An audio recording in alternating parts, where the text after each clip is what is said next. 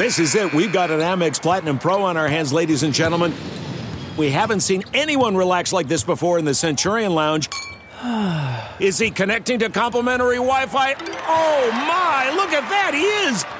And you will not believe where he's going next. The Amex dedicated card member entrance for the win. Unbelievable. When you get travel perks with Amex Platinum, you're part of the action. That's the powerful backing of American Express. Terms apply. Learn more at americanexpress.com/withAmex. Today's guest is a former college tennis player who's one of the up-and-coming connectors and PR people in the world of sports and entertainment. She's at the scorer's table and ready to check in. But first, Darlene, let's run it! Buckets, Boards and Blocks is a presentation of Pure Hoops Media. Buckets, Boards and Blocks is hosted by a former Georgetown Hoya who likes nothing better than a well-executed fade screen and thinks DC ballers are the smartest. A lover of threes in transition, Monica McNutt. Today's guest on Buckets, Boards, and Blocks, she has the pulse of what's happening in both sports and entertainment and definitely knows all the names that you need to know. A former college student athlete herself, she's refocused that grit and grind and all of that energy into the marketing and public relations world. She knows who's behind your favorite athlete's social media feed. She's the owner of the One Brand Group agency and a big-time presence in supporting women in sports, which you know I love. Welcome to the show, Alexis Robinson. Hello. Thank you so much for that intro. Girl, you know we got to start it off right here on Buckets, Boards, and Blocks. Okay, so this is a one-word answer. Do you describe yourself as an introvert or an extrovert? Introvert, for sure. Okay, cool. So interesting. The next is the question that we're asking all of our guests in this crazy time that we're living in. As an introvert, how are you handling COVID-19? I'm loving the time off. I'm loving the catching up on Netflix. I'm loving the not having to get up and go out every single day. So it's a nice little reset for me as an introvert, and it allows me to like kind of gather my thoughts and kind of progress on how I want to move forward work-wise and stuff. So it's a nice little reset.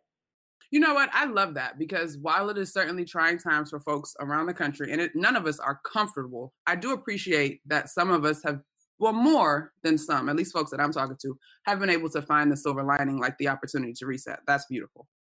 Yeah, absolutely. I think, you know, we kind of have figured out that we are going to have sports back eventually and stuff like that. So I think with that feeling of sort of knowing the future, even though it's going to be shaky, it is, as far as work-wise, going to be there. I'm kind of just loving that I get to reset, reorganize, and refocus.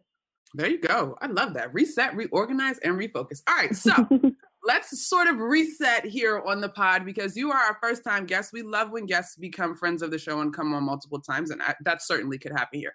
But one of the reasons that I'm excited that we get to chat is, quite honestly, I love putting other women on, but definitely other women of color on as well. And so you are moving and shaking in this PR space. But first, you played tennis. So just give us how long you played tennis and kind of your story as an athlete. Yeah, absolutely. I come from a big athlete family, dad, uncle, brother, cousins. Pretty much every male in my family was a collegiate and professional basketball player. So basketball has always been a huge part of my life. I did play basketball growing up as well. I probably could have gone to school and played college basketball, but when I was about 8 is when I started picking up the game of tennis. And I think probably sometime in high school is when I realized that, you know, maybe it's that introvert energy in me, but I didn't really like having teammates. I loved having the accountability for wins and losses on myself. And I realized that early on in life, which I'm super appreciative of. And so I got super serious about tennis in high school. I actually didn't even finish playing on my high school team. I focused on tournaments and training so that I could play in school. And that was the goal always, was to, you know, be able to play on the next level and the professional level. So I was able to do both. My professional career wasn't as, you know, wasn't Serena-like, but I was able to travel the world. I was able to meet a lot of great people who are still in my life. And like I said, I think with tennis, because it's a solo sport, you kind of learn responsibility and accountability a little bit earlier than I think I would have had I been doing something else. So it sort of pivoted me into my career, to be honest. So I'm thankful every day for tennis and where it got me. Love that. Okay, so talk to us a little bit more about that pivot. Was it sort of, I'm over this, like I'm what I wanted to achieve, or were you injured? I hope not. Like, how did you decide it was time to pivot? Yeah, it was an injury. I was playing in school, and I kind of one day, my tennis coach at the time, he worked for Vic Braden, who is a very famous, renowned, not just tennis coach, but sports coach. He coached Tracy Austin. He had worked with Muhammad Ali, a bunch of athletes that he had worked with. So I was in Utah training with them, and I kind of knew that my NCAA career was over, and that I wanted to go to the next level. So I started going to Steve Smith, which is a tennis academy in Tampa. I was training full time, and I was ready to go on tour. Played in a couple of big tournaments, and while I was doing that, I had a shoulder injury, a rotator cuff injury that was going to take some time for me to get back. And at that point, I was 21, which sounds young, especially now, because Serena's killing it in her mid 30s. But at the time, 7-8 years ago, it wasn't. It was kind of like if you weren't at a certain pro level in tennis by 21, it might not work out for you. So that's when I decided, you know what, I need to go finish school anyway. It's going to take me a long time to get my shoulder back and just sort of play recreationally. So yeah, it was an injury that kind of took me out, but it was kind of cool. It allowed me to focus my second half of school, because I definitely did not focus the first half. I will say that, like I admit it all the time when people ask me, what did I go to school for? And I tell them I went to school to play tennis. To be completely honest, there was a good 3.5 years of just really focusing on playing and not focusing on learning. So I'm super appreciative that I was able to get that last stint of college and really learn and really develop networking relationships that started my career. Where did you go to school? So I went to a small school in Utah. They're part of the WAC conference now, Dixie State. Okay. So I went there at first. It was the only scholarship available at the end of, I think it was the end of August. So it was literally probably 2 weeks before college campuses were opening and getting ready to start for the fall semester. Because I had determined that summer that I had graduated high school that I was just going to go be Serena, and I wasn't going to go to college. I was going to just start my pro career really early. And then one day my mom just, she sat down and she was like, I really, really want you to go to school. I know, you have what it takes to be a tennis player and you can do all these things, but I really want you to go to school. And so Dixie State still had a scholarship available. So I took it. It was nice because BYU Hawaii and Chaminade, which is also in Hawaii, were in their conference at the time. So it was a nice little trips to Hawaii that we got to take. And then once I was done in Utah, had my little pro stint, and then I went to Oklahoma. Nice. And so that's when I really was able to focus on meeting athletes, and because they were all basically, if you're an athlete and you're in Norman, Oklahoma, you kind of all know each other. So it was kind of cool. Football players who are now, stars in the NFL, and, I went to school with like Buddy Hield and things like that. So it was kind of a cool transition for me to start my career. I love that. All right. So that definitely takes us right into the next question. So you realize that the ball is, I guess tennis balls don't go flat, but you get what I'm getting after. You're moving on. So was it just about, hey, you guys are awesome friends. This is what I want to do in the future. Let's team up. Like, how did you begin to carve your way in as a publicist? I think it honestly started with my family. just kind of knowing, like, you know, my dad being a professional basketball player and my brother and, you know, my cousin just always having like basketball manager and publicist sort of like in my life. It was sort of like an easy transition where I figured, okay, if I'm not going to be that athlete, I definitely know that I want to help that athlete and I want to be behind the scenes. I'm not really an attention focused human. So I don't mind taking the back seat, which I think is, if you want to work in this industry, that's definitely one of the things that I want all, you know, girls to figure out within themselves early on, because it just makes it a lot easier for, you know, for the career. So I knew early on that I didn't mind taking a backseat to the athletes that I was going to be working for. So I got an internship with a woman who at the time was working with Deion Sanders. And so she was just sort of teaching me the biz. And then that was while I was at Oklahoma. And that's when I kind of knew, I'm like, okay, I have enough connections. I know enough athletes. I've met enough athletes while I'm in school. And now I've had this internship that sort of taught me the ropes. So anything else I can, you know, kind of Google or figure out through experience or anything. So that's when I was like, well, the second I was done with school, probably I would say like 6 months later is when I was like, okay, I'm going to just start my business. And that's what I did. And I'm still chugging along. Wait a minute, Alexis. So 6 months later would have made you 22-ish? No, 24. That little tennis career kind of had me finishing school a little late. So. Okay, I got it. Okay, well, still 24 to be setting out and starting a business. I mean, I think I love that about our generation. We're all students of YouTube University or go out and Google. But you were taking on this big fish. So as a publicist, what would you say was your first win? I would say probably my first win and probably the coolest thing that I was able to do without having a ton of PR knowledge, because like I said, I didn't really go to school for it, would be Travis Kelsey, who his business manager, or one of them, he has like a whole team now, but his business manager / close friend and I, good friends, and he sort of introduced me to Travis and said, you know, Travis has sort of all these goals that he wants to accomplish. And he was only in his second year.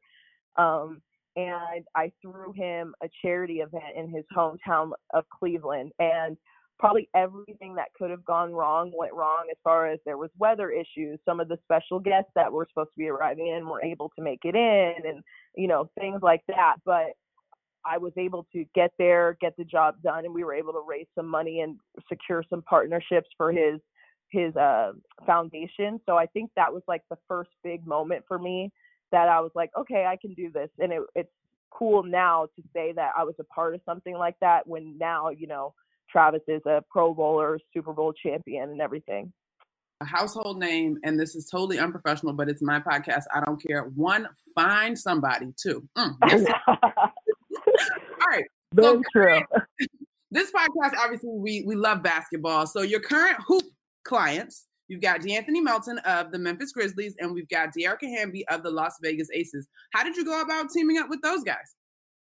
Yeah. Oh, gosh. If DeAnthony hears this, this is like the worst part. He doesn't like talking about how we started working together. But basically, so I run some high school tournaments in Vegas, and I do social media for Bishop Gorman basketball, which was, you know, it is a renowned high school athletics program. And one of the players for the team, Chuck O'Bannon Jr., you know, nephew of Ed O'Bannon, son of Chuck O'Bannon, UCLA legends, he committed to USC. And so I would go visit him, go watch games. You know, we're really big on our alumni presence when it comes to Gorman basketball. So we like to see all of our alumni wherever their, you know, next level is. So I was at USC a lot visiting Chuck, and he kind of got tied into the drama that DeAnthony was tied in when he was at SC. So I kind of made it a point to not really like DeAnthony, because I was kind of sad that, you know, one of our Gorman kids was sort of taking the hits for whatever the situation was, NCAA scandals and all that stuff. So the relationship started out rocky, and then he got drafted by the Rockets. So the summer league debut, he was playing with a ton of people that I knew. My uncle was coaching the Rockets summer league team at the time, and so I was going to games, and he actually was like killing it. And he needed a ride back to the hotel because the Rockets don't stay on the Strip like every other team, because the Rockets owner owns a hotel downtown. So he needed a ride. I was a little hesitant because I still felt the way I did about him, but I gave him a ride home, and then he ended up playing his freshman season rookie season with the Grizzlies, and not the Grizzlies, with the Suns. So when I would be out in Phoenix, we would just, see each other, hang out, say hi or whatever. And finally, during the summer, we were like, hey, you know what, we should start working together. And so we've been working together a little bit over a year now. He still, to this day, is like, I can't believe you didn't like me for all that time. Like, we could have done way more stuff and all this junk. He likes to hold it over my head, but it's been a fun year working with him. He's in a contract year. We're really excited about that. So that's how I started working with him. And then De'Erica, she was just a friend who, once, the Aces moved to Vegas, she was like, hey, come out to some games. And I was like, cool. I'd never been at WNBA games before, which is horrible, I know. But I wasn't, I was kind of late on the WNBA bandwagon, but she invited me to games, and I loved watching. I loved the Aces. Like, I'm a huge fan. I love their team. They got a bunch of superstars on their team. So basically, one day, like, De'Erica and I are like, you know what, we should start working together. Like, you come to all of our games, you're really good at what you do, and I see, the potential as far as marketing with her. And this was before she got sixth woman last year and everything like that. So it's been cool working with both of them, and I'm excited because they're both on the cusp of something really great when it comes to their careers. For sure. And no worries about being tardy to the party on the WNBA. We're just glad that you're all in and you're here. And I gotta say, Alexis, like, Vegas puts on for the Aces. Like, that's one of the better venues in the league. Yeah, I love it. My mom, my little sister, she's a college basketball player. So my mom has been on the women's hoop wave a lot longer than I have, supporting my sister and everything. So they've been season ticket holders since they've gotten to Vegas. And like I said, just the past year and a half, knowing De'Erica, her inviting me out, I love going to games. They're so fun. I was able to go last summer to a game with Stanley Johnson and Kelly Oubre and Alonzo Trier. So we just, and we had a blast, and it was a good game. And I was just so excited because it's good to see these NBA guys genuinely enjoy supporting and they're fans. So it's nice that, we're moving forward with that sort of initiative when it comes to the WNBA. Man, when we make our assets from this podcast, producer Bruce, I know you're listening, we need to clip that part, because I just cannot emphasize enough that it's the people that do not respect the game of basketball, period, that have so much negativity to throw at the WNBA. Because the pros and guys that play ball and understand the game, just like you said, appreciate it and are sincerely there to support. Yeah, I mean, they love it. We ended up, Stanley, like I said, we had told the team, like, hey, there's going to be like 4 or 5 of us that are going to come to the game. And then we had a big group of us, and Stanley, literally, we stood in line, bought the tickets for the extra people that we had coming with us, and we stayed till the end of the game, took pictures. Like, I think Stanley had asked De'Erica if he could or he could get a signed jersey. Like, they're fans, and it's awesome. I love that. Okay, so let's go back to your work now with D'Anthony, with De'Erica in that space. Let's stay with the Aces, because that team is full of tons of personalities, big personalities, not afraid to chirp in the media, chirp on social. They're just ready to get after it. But when you're working with someone like De'Erica, or even your other clients, how do you go about finding the symmetry in terms of opportunities that fit them versus maybe nudging them a little bit to get out of their comfort box and try something different?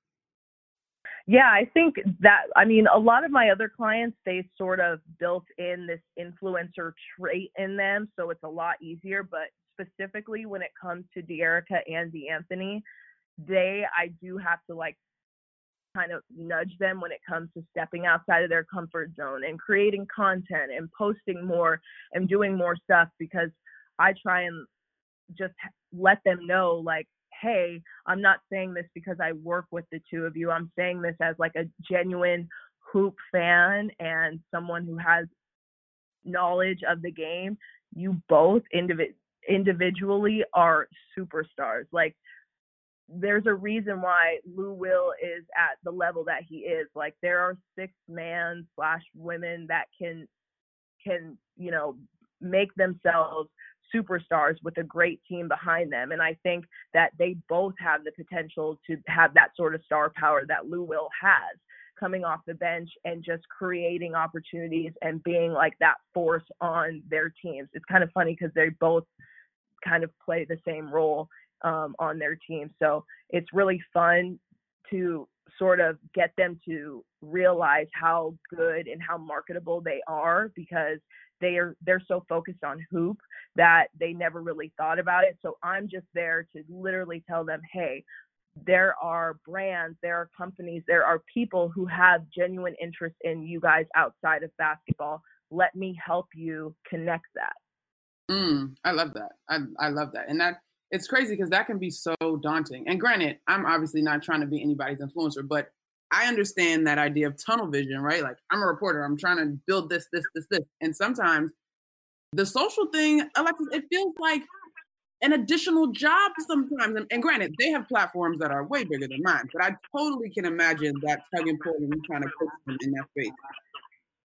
Yeah, I mean, it is hard, but like, as their manager, as their manager who knows that they really aren't even interested in being super, you know, social media savvy, I help them. I'm like, okay, well then let's find you a photographer. Let's find you a videographer. Let's, you know, I'll help you do these things, but let's just get this content out there, because I know that people want to see what you guys are up to. I know that people are interested outside of basketball. And I think when you're dealing with 2 clients that are, you know, 6 man / woman on their team, they're playing with superstars, you know, quote unquote superstars, they tend to forget that there is fan interest and brand interest in them. So whatever I need to do to help them realize it, and even if I have to force it, which sometimes I have to, and I will say most of the time with those 2 specifically I have to, but I'll do it, because like I said, in a year from now, when they, you know, hopefully both are, you know, got amazing contracts, I think the Aces will, you know, I think the Aces are going to win, you know, the next championship, you know, things like that. When all these other basketball accolades are there, they're going to have all these other accolades on top of it. And it's just going to be really cool. I know one thing, and I cannot think of baby girl's name. I know you know it, but you got to be her manager now, because she is a star in the making. De'Erica's daughter. Oh, I know, Maya. Yes, she is. She's such a doll. She's so cute. Okay. But so I got 2 questions. I'm all over the place. I'm loving this conversation, Alexis. Let's stick with the W. Your business is marketing. And by your own admission, a little tardy to the party to the W, we're glad to have you now, but there's still an audience out there that is not aware, right? And I think for me, this conversation is so odd, because I was with the W since 1998, like loved basketball that much and appreciated the opportunity that it gave me, that I never really stopped to take note of viewership or audiences. Because to me, I mean, I had played in empty gyms all through and it didn't matter. I still walked away with no debt from college. So I really didn't care. So now as this conversation is gaining more and more momentum, I do see it. And I do see where these women are so talented and work so hard, and they're not celebrated in the same way as the men. Do you see it as a marketing issue or something else? I'm probably get in trouble for this. Every time I speak about this, I get a flock of WNBA fans and whatnot. But the WNBA does not market its players well enough. And the way I try to explain that is as a casual basketball fan, not as someone who works with WNBA players, okay. Because my interest, because I work with WNBA players, my interest towards the WNBA is already there. So I'm speaking as someone who, like we had talked about, I'm new to the W. So the WNBA, first of all, the biggest problem that I've explained and tweeted and gotten in trouble for, I'm sure, tons of times, is that the WNBA insists on force feeding us like the same 5 players. And for our new fans, like for me, so I'm a new fan, so I know they're legends and, GOATs and historic, but I don't necessarily care about Candace Parker. I don't care about Sue Bird, Diana Taurasi. Like, I care about like the Las Vegas Aces and Liz Cambage and, Kayla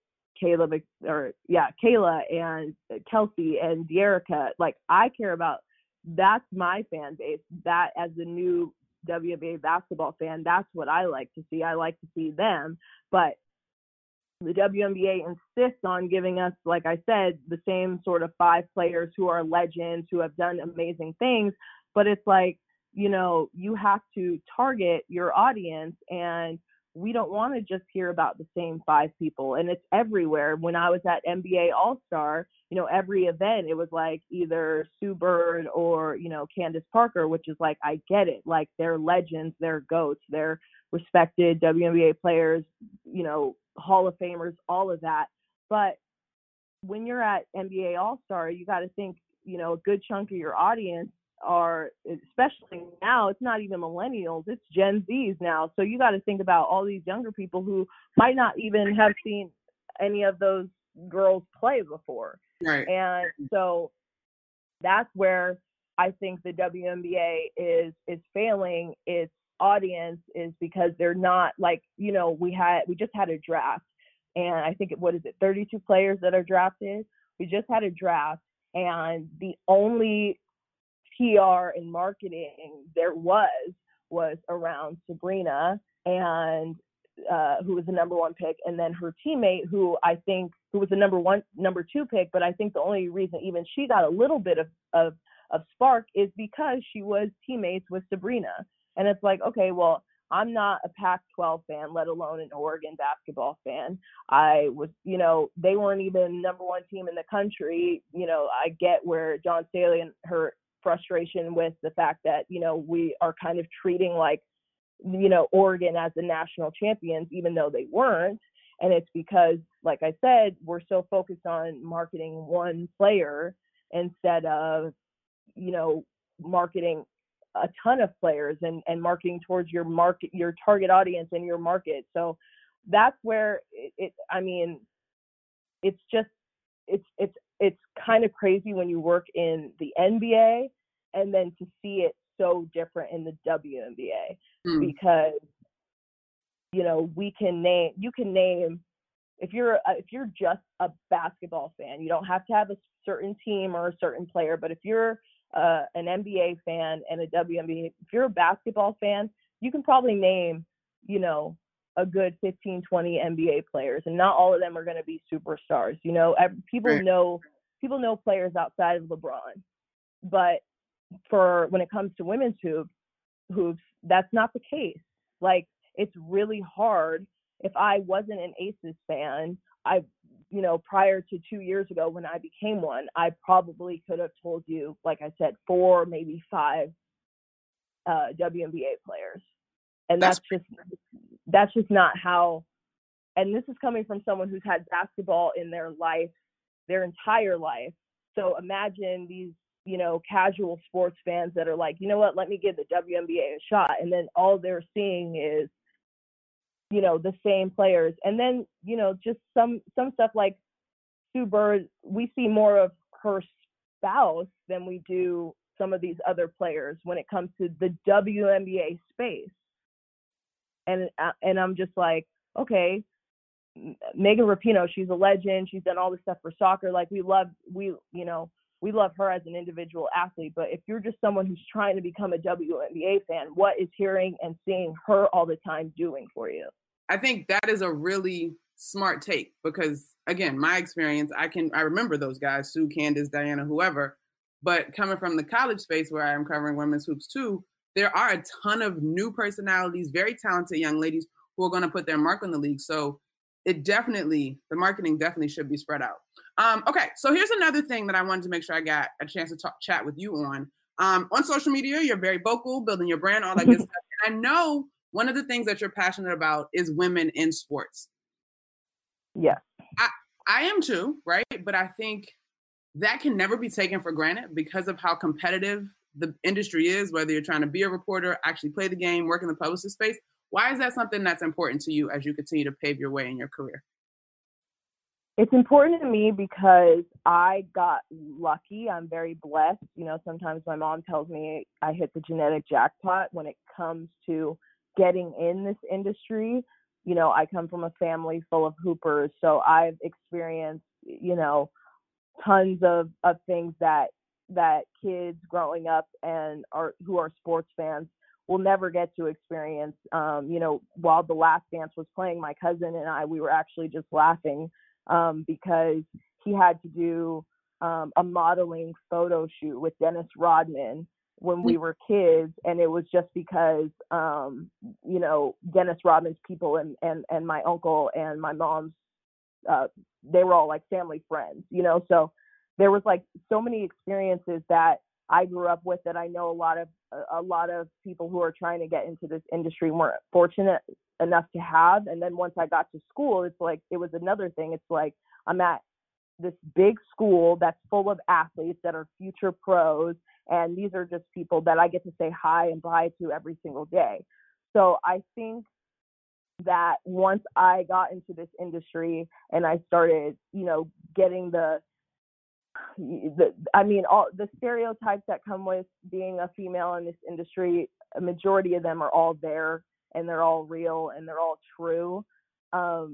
So once I started experiencing all that full time, I realized, man, it is really hard to not only get into this industry, but to be respected and trusted within this industry. And so if I can help out in any way, then I just kind of have to. Like, I know there's so many girls out there that aren't going to be as lucky and as fortunate as I was. So I just honestly felt like it was something I had to do. I love that. I love that sense of responsibility. I think that is so important.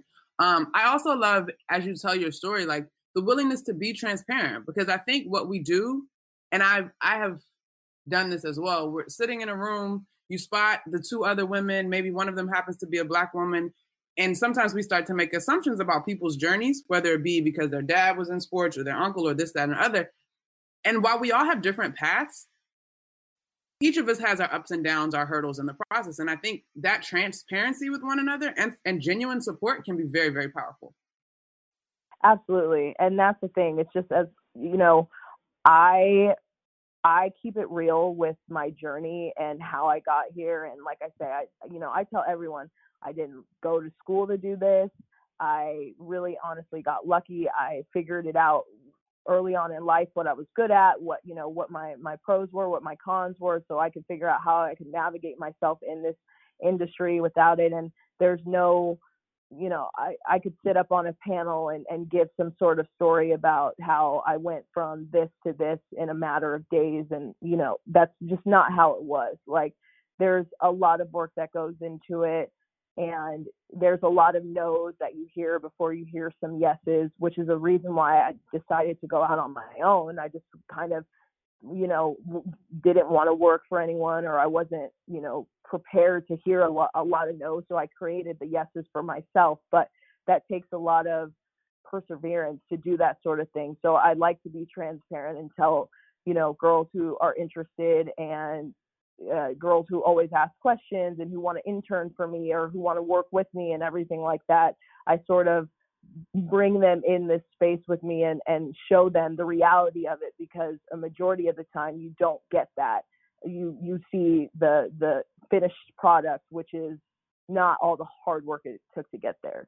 100%. And on that, we had Allison Gaylor on, who's a WNBA agent. Allison is 31, maybe. Anyway, early 30s for sure, not older than 33. Do you feel that your age has been, I don't think it's a point of concern. Do you feel like it's been beneficial, or has it caused some folks to look at you and say, you don't have the experience that I need? Well, shout out to Allison. We're friends.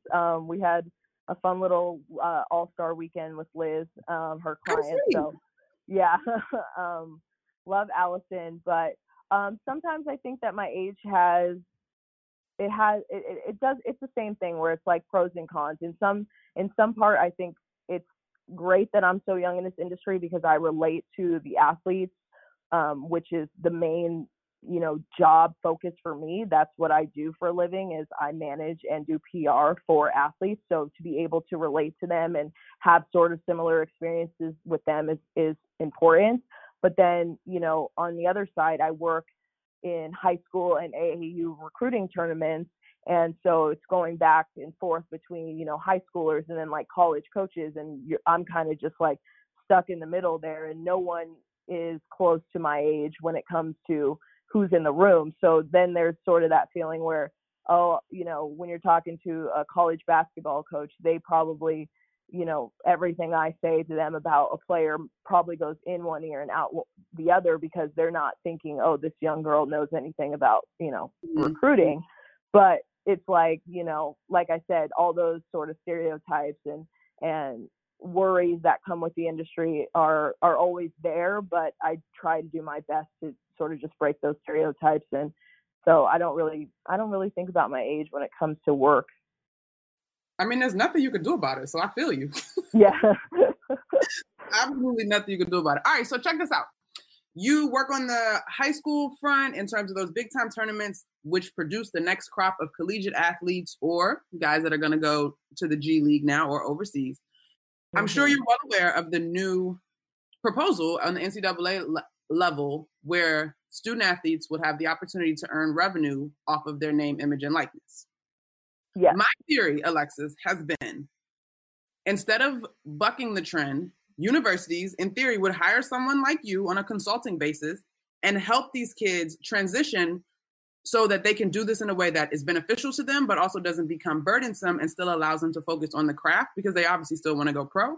And with this weekend's comments from Reggie Bush about how, he feels like it could be dangerous to some kids, what would you say to something like that? Like, how do you envision this name and likeness thing going? Yeah, I mean, I think they definitely do. If it's not me, it needs to be someone. If colleges took the time to hire and consult with agencies that not only understand how to connect the brand and an athlete, but also, connect well with these younger kids. So that's sort of where, I've had a lot of people say, certain schools should start consulting with you, and I've even had a couple schools reach out and stuff. And that's because they do know that I have this sort of connection with the younger kids as far as working with Bishop Gorman and working in our tournaments and things like that. So I totally understand where the need is as far as for someone like me, because you do want kids. Like I said, I went to school to play tennis, and there was a very good chunk of learning that I missed out on because I was so focused on my sport. So I couldn't imagine if I was not only had to focus on competing, but also, had to keep up with my Instagram or had to, negotiate a branding deal and things like that. I think the schoolwork would just be put on the back burner completely. And whether you plan on finishing school or not, I think that it should still sort of be a focus if you do decide to go to college. So I definitely think there is a need there, but I'm super excited about kids getting the opportunity because, I mean, they're just taking advantage of this social media internet window that I think we got a good 3 to 5 years left where you can monetize solely just on your social media pages without any sort of other income coming in. So I think that these kids are so marketable that the NCAA finally getting them that opportunity to do that is amazing. Some of the younger kids that I know are, going to be in school soon by the time that rule is in effect and everything, the first thing I told them was, go buy a domain for yourself. You might not need it now, but you'll probably need it later. Just buy it now so you have it. You know, just take ownership in everything that has to do with your brand, because now that the NCAA is giving you this opportunity to monetize it, it's going to be successful. Like, if you have the right people around you and if you are smart, you can make a lot of money just off of your brand. So I hope that kids use it responsibly, because the last thing we need is to prove the NCAA right about anything. So I hope, it's done well. I hope it leads to more kids staying in school and more kids doing the right thing while in school, less scandals. And that's sort of the mission for it. So I hope that's how it pans out. I agree with you. I keep arguing that kids are smart. And yeah, I get coaches that come back and say, well, what about boosters and things that are going to be not so scrupulous? And I'm like, you shouldn't punish the kids because there's people around the game that don't have the best intentions. But we want to make the most of your time. So before I let you go, Alexis, because we've had a fantastic conversation, thoroughly enjoyed, I need you to go with me down the pretend lane a little bit, right? Okay. I'm going to make you publicist for one Michael Jeffrey Jordan right now.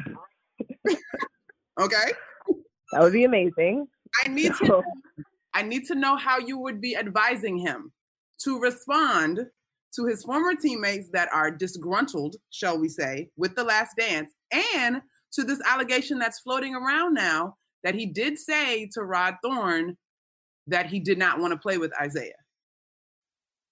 Yeah, he can't say anything at all. Like, he literally just, this is the time where, as a publicist, whenever there's stuff that is sort of on the fence of good or bad, or, morally right or wrong, anything like that, you just tell them not to say anything at all.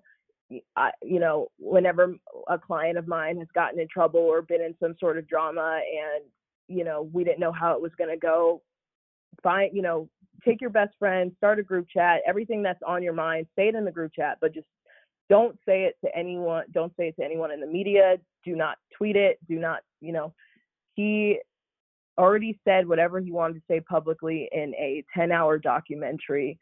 Leave it at that. Like, Sure. Yeah. This is not one of those times where we need, especially because he's already like a quiet guy and he's sort of not really in the limelight anyway, as far as media. Now is not the time for him to start. So just lay low. All right. So then I want to ask you this though, too. Do you personally put any stock in the argument that The Last Dance came out now because Mike is concerned about his legacy being encroached upon by one LeBron James? Like, in order for LeBron to even come close to anything as far as MJ's legacy, he has to win a little more. He's got to own a team. He's got to have $1 billion empire. I don't even think they're not close to me. So, and as cocky and as arrogant as we've seen Michael Jordan is when it comes to The Last Dance, I don't think he cares either about LeBron. Like, it was something that was done. Well, they finally finished it. We're in this quarantine. There was nothing to watch. They put it out and we loved it. But I know, like, I can say with confidence, I don't think Michael Jordan thought at all about LeBron when it came to the documentary. Well, I'm going with the confidence that you just gave me, only to affirm what I already believed. All right, so the last thing we do with our friends and guests on Buckets, Boards, and Blocks is we ask you to pick one of those things. But Alexis, I don't know where we should take our pot to choose from. Let's just we'll do it on the quarantine. Quarantine, 2020, sports, wherever you want to take it. But let me just tell you what they are. You only have to pick one unless you want to give me more, but I'm going to give you what they are first. The bucket is the A++ thing, the thing that you want more of, like, give me more of this. The board is the thing that at first glance might not look so great, but it has some silver lining to it and a redeeming quality, like a rebound. Okay. The block is the thing that you feel fired up about, Dikembe Mutombo, wag your finger, get that out of here. You don't want any more of it. Got it. Okay, so let's apply one of those things to I just chalk it up to all of 2020. The block. All right, so what's your block on 2020? Let's hear it. I mean, I don't like it's just with the Kobe thing. It's so hard for me to even talk about the year because I think it just started off so crappy, and the Kobe thing gets me every single day. Like, I think about it every single day. It blows my mind how one day we're celebrating him and LeBron and the next day he's not with us. And then everything after that, and to now being, stuck in the house probably for the rest of 2020, it's a block. Like, we 2020 is finger wave, like, whatever. It's not great. I'm over it. I'm really over it. I think you speak for many, many of us in that sentiment. Yeah. So, ugh. All right, Alexis, well, where can folks follow you on social media? This was a fantastic conversation. Thank you so much for being so candid. Yeah, no, absolutely. It's always hard for me to talk about my career and especially to talk about tennis and everything like that. I feel I'm surprised when people show a little interest. So honestly, thank you. I'm honored by that. You can find me. Everything is _Alexis Marie 24. And I am starting a women in sports initiative group that is called Her Call Sports. So that'll hopefully be done in the next month or so. And that's just going to be an online resource for women who are trying to get into the industry with tools and mentorship and everything like that. So definitely want to plug that. It will be done soon. And I'm, so hopefully I'll be available and here to help for all the women trying to get into this industry really soon. We love it. And we'll definitely stay connected because I'm all about similar projects. So if there's a way to help or get involved and connected there, I'm down. Yes, that was going to be my off the call question to you. Is I might, we might need you coming soon. 100%. I'm all about it. Well, Alexis, stay well, maintain your distance. I know you're enjoying the time at home. I hope that you are continuing to find the silver lining and all that. And we all look forward to getting back to somebody's basketball game, packed house, enjoying it. Yes, absolutely. Thank you so much for having me. No problem. Thank you. That was dope. Thank you to this week's guest, Alexis Robinson of the One Brand Group Agency. Thanks also to my producer and loyal sidekick, Bruce Bernstein, and our terrific editor, Ben Wolfen, who makes all of us sound good. Please check out our other Pure Hoops media shows. This week, the Mike Wise Show featured The Last Word on The Last Dance with 4 great guests sharing their experiences with Michael Jordan and the Bulls. Catch and Shoot 2.0 with Otto Strong and Aaron Berlin are looking ahead to what the rest of the NBA season might look like. Interesting. Full Court Press with Fanta and Adams have a new show each Tuesday. BJ Armstrong is back with Eric Newman on the Pure Hoops podcast, which drops every Friday. And I'm back next Thursday with a brand new edition of Buckets, Boards, and Blocks from Pure Hoops Media. All right, let's go. Time to stick the landing. Please remember to pray for all of the nurses, doctors, and other frontline workers keeping our society going through these tough times. We owe all of them a great debt. Continue to follow social distancing guidelines, wash your hands, and wear that mask to protect yourself and others. Don't be that person without a mask on. If you like Buckets, Boards, and Blocks, please subscribe, rate us, review us, throw out a 5-star rating, because that would be so nice of you. And until we meet again, my good people, wherever you can find them, enjoy your hoops. Buckets, Boards, and Blocks with Monica McNutt has been a presentation of Pure Hoops Media.